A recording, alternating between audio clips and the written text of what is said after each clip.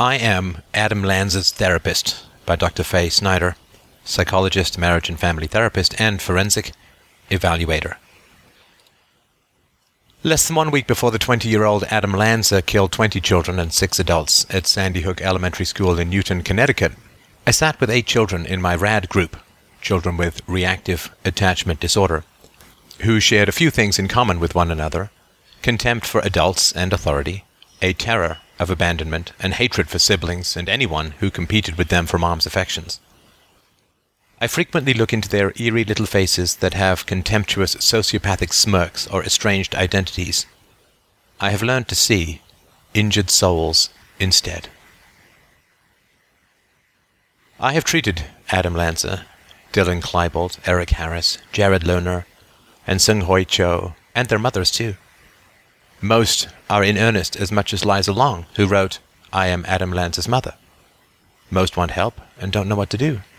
First, they will have to learn where things went wrong and understand how it happened. What happened to these children? Reactive attachment disorder, RAD, children were not born RAD. They were born to love and be loved. Every child I ever met with a propensity for violence was the natural product of extremely painful treatment, usually beginning with being left in daycare too young, perhaps as newborns, and too long, daily throughout their first years. It was so painful the child drew a conclusion that they were alone in the world, and they gave up on the deepest drive and hope of all: love. They gave up on loving and being loved and cherished. They were not lovable. They decided they were on their own and that there was no adult in the world they could trust. They decided never to be vulnerable again because it hurts too much. We all know adults who feel that way. This is why. However, our injuries were small compared to Adam's, Dylan's, Eric's, Jared's, and Swang Hu's. It's relative. Sometimes a 3-month-old draws this conclusion. I've seen it. The infant will arch her back and push away. If the parent tries to make eye contact or talk tenderly, she will wriggle or point to the corner in the ceiling to change the subject. Sometimes a 2-year-old draws the same conclusion. It is a decision a child forms before the age of 3, when the seeds of extreme violence are set. By the same token, the seeds of resilient mental health are set before the age of 5, the optimal year to let them leave home for a while. It all stems from how they are treated in the beginning years of life. It's a decision the child makes that can be unmade with the right intervention. Everyone wants to love and be loved if it's safe, only if it's safe. Our evolutionary genetic design requires a mother's warmth, holding, and interaction. All infants need safety, or the feeling of safety. All of us wanted to nurse and be cuddled when we were infants. We all wanted to feel gently touched. We wanted to engage with loving eyes and softly spoken words. All of us got our identity or our idea of what we were worth and who we were by how we were treated in the beginning. It's during this period that our temperament is formed, something that turns into personality as more experiences are had. During the first years, our personalities form quickly, and our brains develop faster than they ever will again. More happens in the brain during these years. Unlearning and relearning the material of these years becomes more difficult as the child ages. If we spend our first years with one primary caregiver who adores us, but sets a reasonably high bar for us in terms of discipline and behavior, we become resilient and headed for greatness. If we spend our first years in daycare or with rotating caregivers or parents who are distracted, we form fragile identities. Anything in between produces in-between results. Without a secure attachment, we are highly susceptible to future insults. From there, other abuses that most children could adequately handle become a tipping point for these children. As they get older, rejection becomes a trigger. Rather, the trigger. Attachment trauma can be understood on a continuum from severe to ideal. Most of us had early childhoods that fell somewhere in between. Well-bonded children become high-functioning and resilient. Poorly bonded children, but those who had it better than the rad kids, may be more susceptible to wartime PTSD, drugs, or a string of hurtful relationships. Their symptoms vary according to the age and intensity of their attachment trauma. Rad children are at the severe end of the spectrum. This is not about blaming anyone. It's about understanding the infant's point of view and our evolutionary design to stay with our mothers through our first years. It's about how important mothers or primary caregivers are. I've heard mothers say, "I didn't abandon my child. I went to work to pay for her food." I so understand.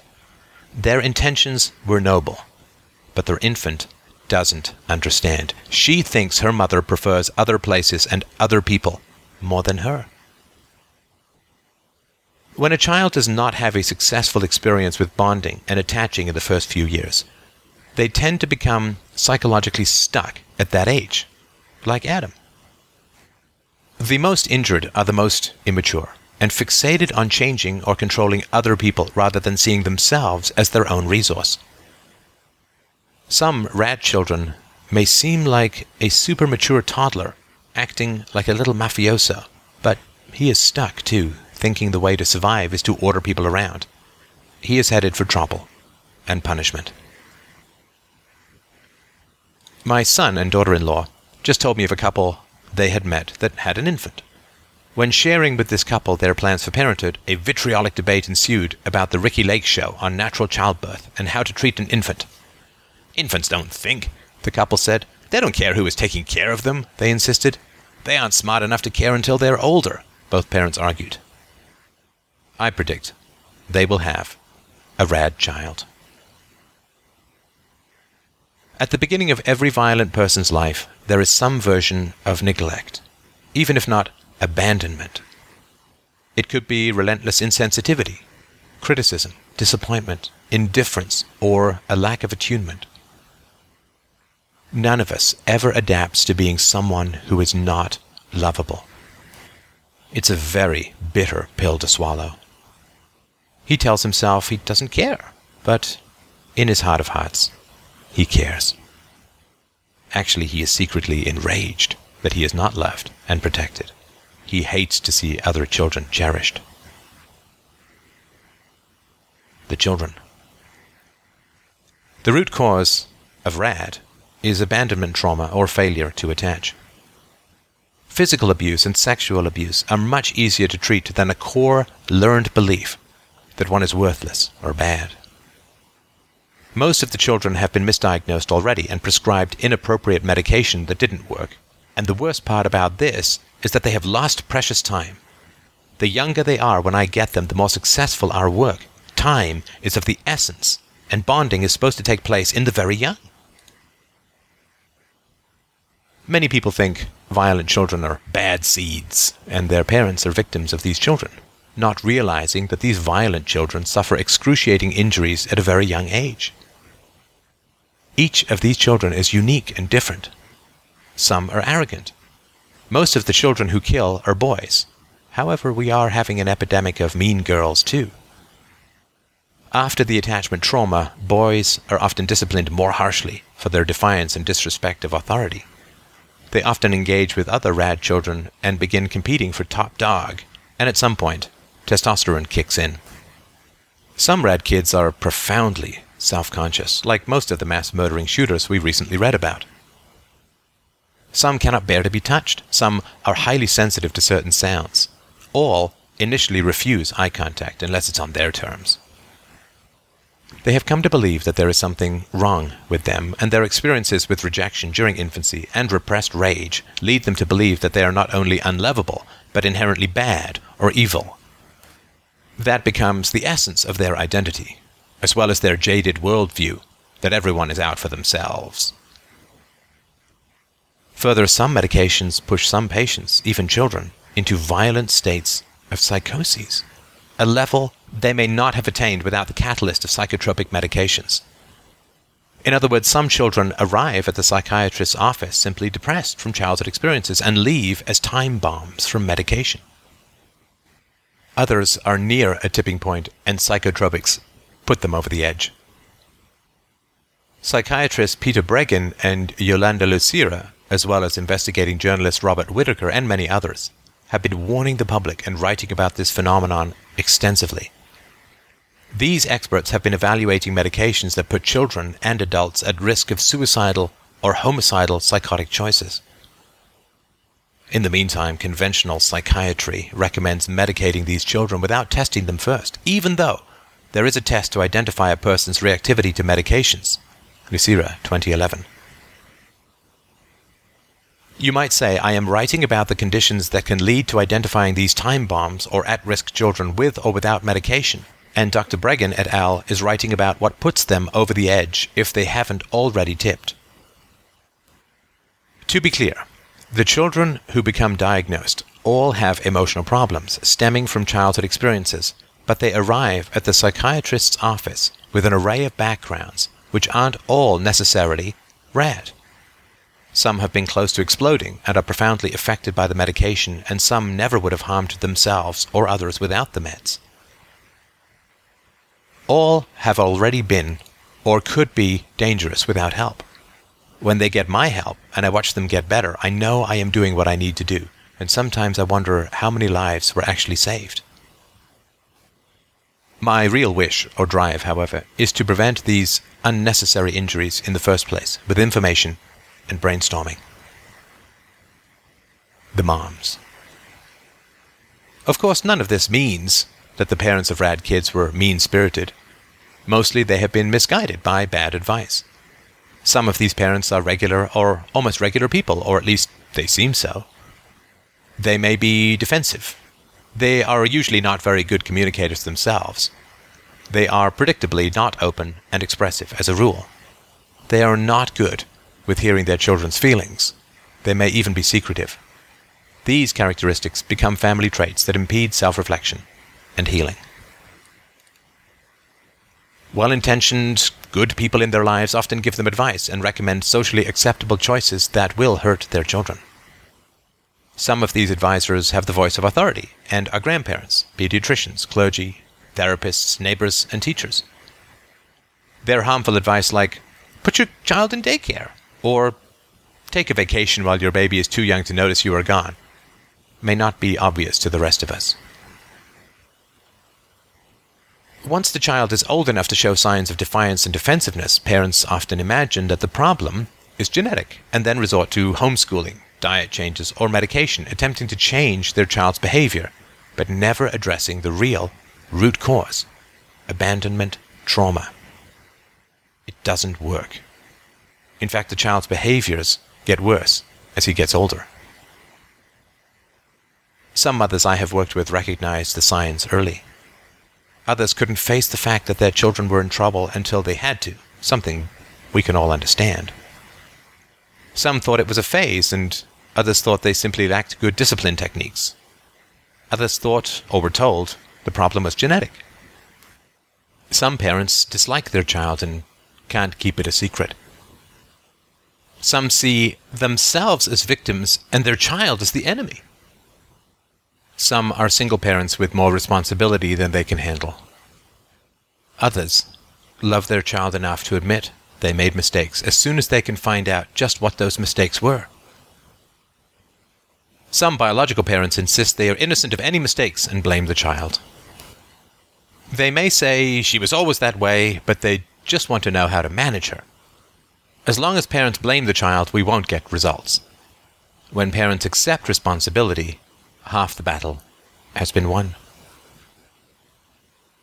Some of the moms are not their biological moms and have adopted children who suffered major abandonment trauma in early childhood. Since their child was adopted, they may be even more likely to think the problem is genetic rather than attachment trauma. Maybe they understood the ramifications of adopting a child with a broken attachment. Maybe they didn't. Maybe they thought they did, but didn't. They all have a tiger by the tail. Getting help and becoming help.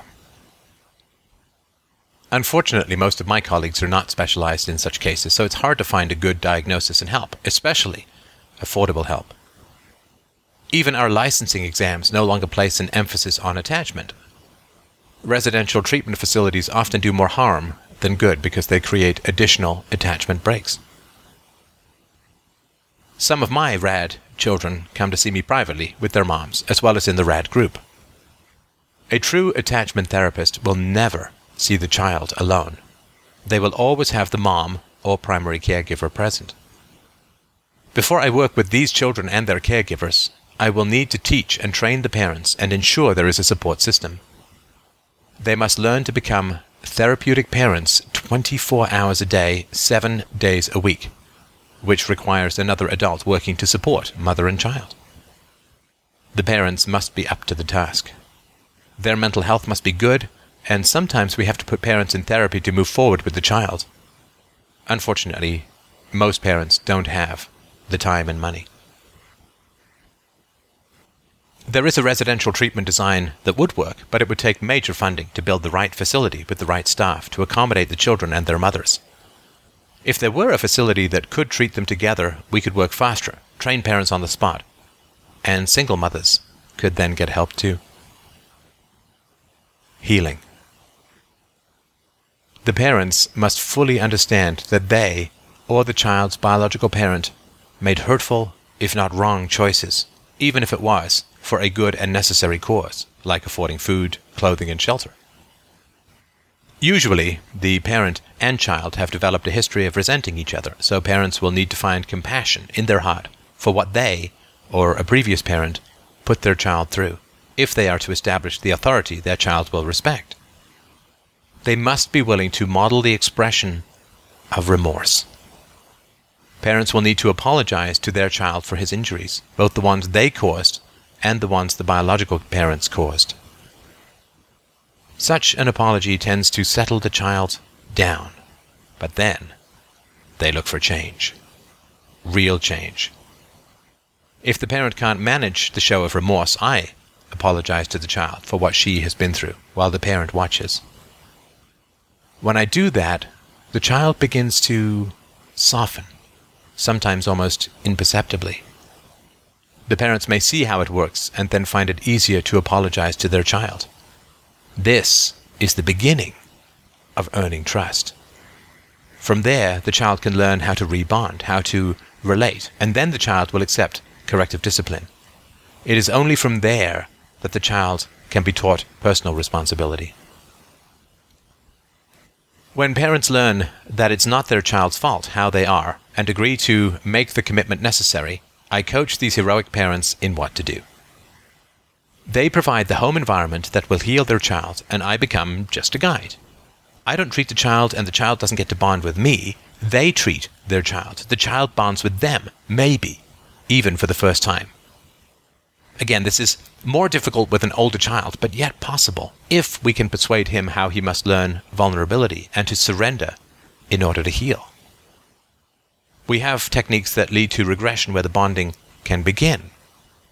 I can also tell him true stories or show him footage of strong men, successful men, who were vulnerable, such as the late General Schwarzkopf, who cried for his troops and later said, "I would never trust a man who doesn't cry." It is necessary that RAD kids can see and believe that real winners know how and who to trust, and learn that they must earn respect. Even though I am not a hands-on therapist, so the mother can be, I run my RAD group for parents and child.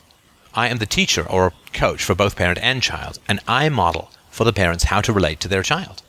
In that venue, I am the boss. I have to be. There is no opportunity for debate, and neither should the children see it. Sometimes I discovered that the parents are a bit RAD themselves, modeling in front of their children a lack of respect for authority. Thus, no one gets to take me on, but anyone can ask questions. I'm not on a power trip. I'm modeling healthy authority and strong parenting. I seek to become the authority the child learns to respect, and then the parent becomes that authority too. Finally, teachers, principals, and police become the authority the child will respect. In the RAD group, parents meet other parents and a support system begins. The children meet other children like themselves, and they learn to socialize with peers first. They are also members of a kids group, that is, a relationship skills workshop for more regular children, a different group that teaches relationship skills, ethics, how to have a clean argument or disagreement, how to solve problems, how to assess for people who can be trusted, and how to be trustworthy. Hopefully, the older children who used to see me privately return at the beginning of adolescence again to maintain their level of mental health as they enter puberty, a disruptive stage for children, especially those with a RAD history. I tell them they have returned as veterans to help younger children, as well as to become vigilant about any possible relapses brought on by adolescence. It's a self-awareness skill that they will need again when they become romantically involved and when they become parents. Understanding. Adam Lanza.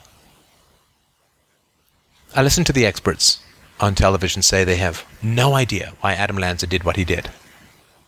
It's hard to hear. I listen for the information I would need to form a hypothesis. The first thing I want the public to understand and hear the most is how his first 3 years went. Did he spend the first few years of his life in daycare, or with multiple caregivers, or with a distracted parent with whom he could not securely bond? Or was he simply abused as an infant? Probably not. Journalists do not seem to seek such information about his early years. Perhaps it's taboo. But I have clues. I learned from a newscast that a friend of his mother said Adam's mother, Nancy, volunteered in the classroom he shut up, and once she even took him there. I learned from a tabloid that he would sometimes demand that she sit outside his bedroom door so he could sleep. I learned that another source said he couldn't handle school because he couldn't bear to be touched by anyone. I heard that his mother had a favored son who turned out healthier. I read in a tabloid that she was checking into putting Adam into a residential facility of some sort. I learned that she believed the world was coming to an end on December 21st, and I learned that she kept assault weapons. Everything I hear is familiar to me. It all fits. My tentative hypothesis. I have formed a tentative hypothesis based upon the only available information, however limited, that goes like this. Adam's mother did not hold him or cuddle him in the first months of his life. Who would know? Perhaps she had postpartum depression, or she worked and someone else cared for him, leaving him in a crib. In any event, without this touch, he developed intolerance for being touched, and a mechanical-like personality as well. He learned to bond with things instead of people as an infant, and he developed a fragile identity, concluding very young that he was perceived as worthless by others. As he grew older, he learned to socialize with video games instead of people, leading to a childhood diagnosis of Asperger's syndrome and an adult diagnosis of schizoid personality disorder. If he, indeed, heard voices as one tabloid claimed, then perhaps he suffered from schizophrenia. My cases of schizophrenia and ones of successful therapists I have known have all included the following childhood ingredients. 1. Insufficient touch. Plus 2. Invasive dialogues with the child about his thoughts and how he should think. And 3. Finally, bizarre or mind-warping parental choices. Paranoid children and adults experienced unpredictable verbal or physical threats. As his rage and fantasies of retaliation grew, without understanding them, he developed an identity that he was evil or the devil. His abandonment issues manifested in fears his mother would leave him, even though he developed some ability to detach. He was allowed to live in a dungeon-like basement or bedroom, possibly absent sunlight and views of trees, clouds, and birds. Why? Was he kept from people because it was too difficult to teach him to socialize? Or did letting him play video games to his heart's content provide her respite? Did she struggle to get him into relationships with people? It appears that she enabled him to withdraw, probably without any idea that this choice would create more harm. Perhaps, when he was still young, Adam's mother saw that he wasn't doing well, and some maternal instincts kicked in. Maybe she knew what she had done or hadn't done, but didn't speak about it. Maybe she had no idea what she had done. In any event, he began to tell her how to treat him, like rad children do. She apparently complied to some extent, or perhaps a great deal. In some ways, she let him be the boss. Maybe she was emotionally unavailable to him, and then available, and then unavailable, and then available, creating more expectations for Adam. and more tension between them. There was a healthier older brother who must have had more bonding. Healthier adult personalities have enjoyed some degree of bonding, if not a secure attachment, with their primary caregiver, with whom she probably compared Adam when she was trying to inspire him to try harder. Maybe the older brother was jealous of a second child because he didn't get all the affection he needed, so possibly he picked on Adam. Maybe not. But there appears to be some evidence of animosity between them, especially on Adam's part. Yet one could understand it would be frustrating to have Adam for a brother, and it would be threatening to Adam to have a higher functioning brother. If she did, indeed, check into institutionalizing Adam, and he knew it, it would have been extremely provocative. It would have been that rejection trigger. Perhaps she should have just done it, if she was going to do it, without warning. Sometimes parents have their children picked up. This is a relatively common technique used to put teens into wilderness therapy, a very useful tool sometimes in turning rad kids around. Wilderness therapy is very expensive, about $30,000, but my impression is that Adam and his mother lived in a large home, almost estate size. They probably could have afforded wilderness therapy where the child learns to cooperate and interact to survive, as well as to air his feelings to someone who cares. In the meantime, parents are given parenting lessons. If wilderness therapy turns down a child, that would be a huge red flag. Why shoot up a classroom of kindergartners? If his mother took him to see the classroom she visited when she left him so often, for no pay, preferring to be with these children rather than him, as she had done in his infancy, this would be the reason why Adam Lanza targeted that class.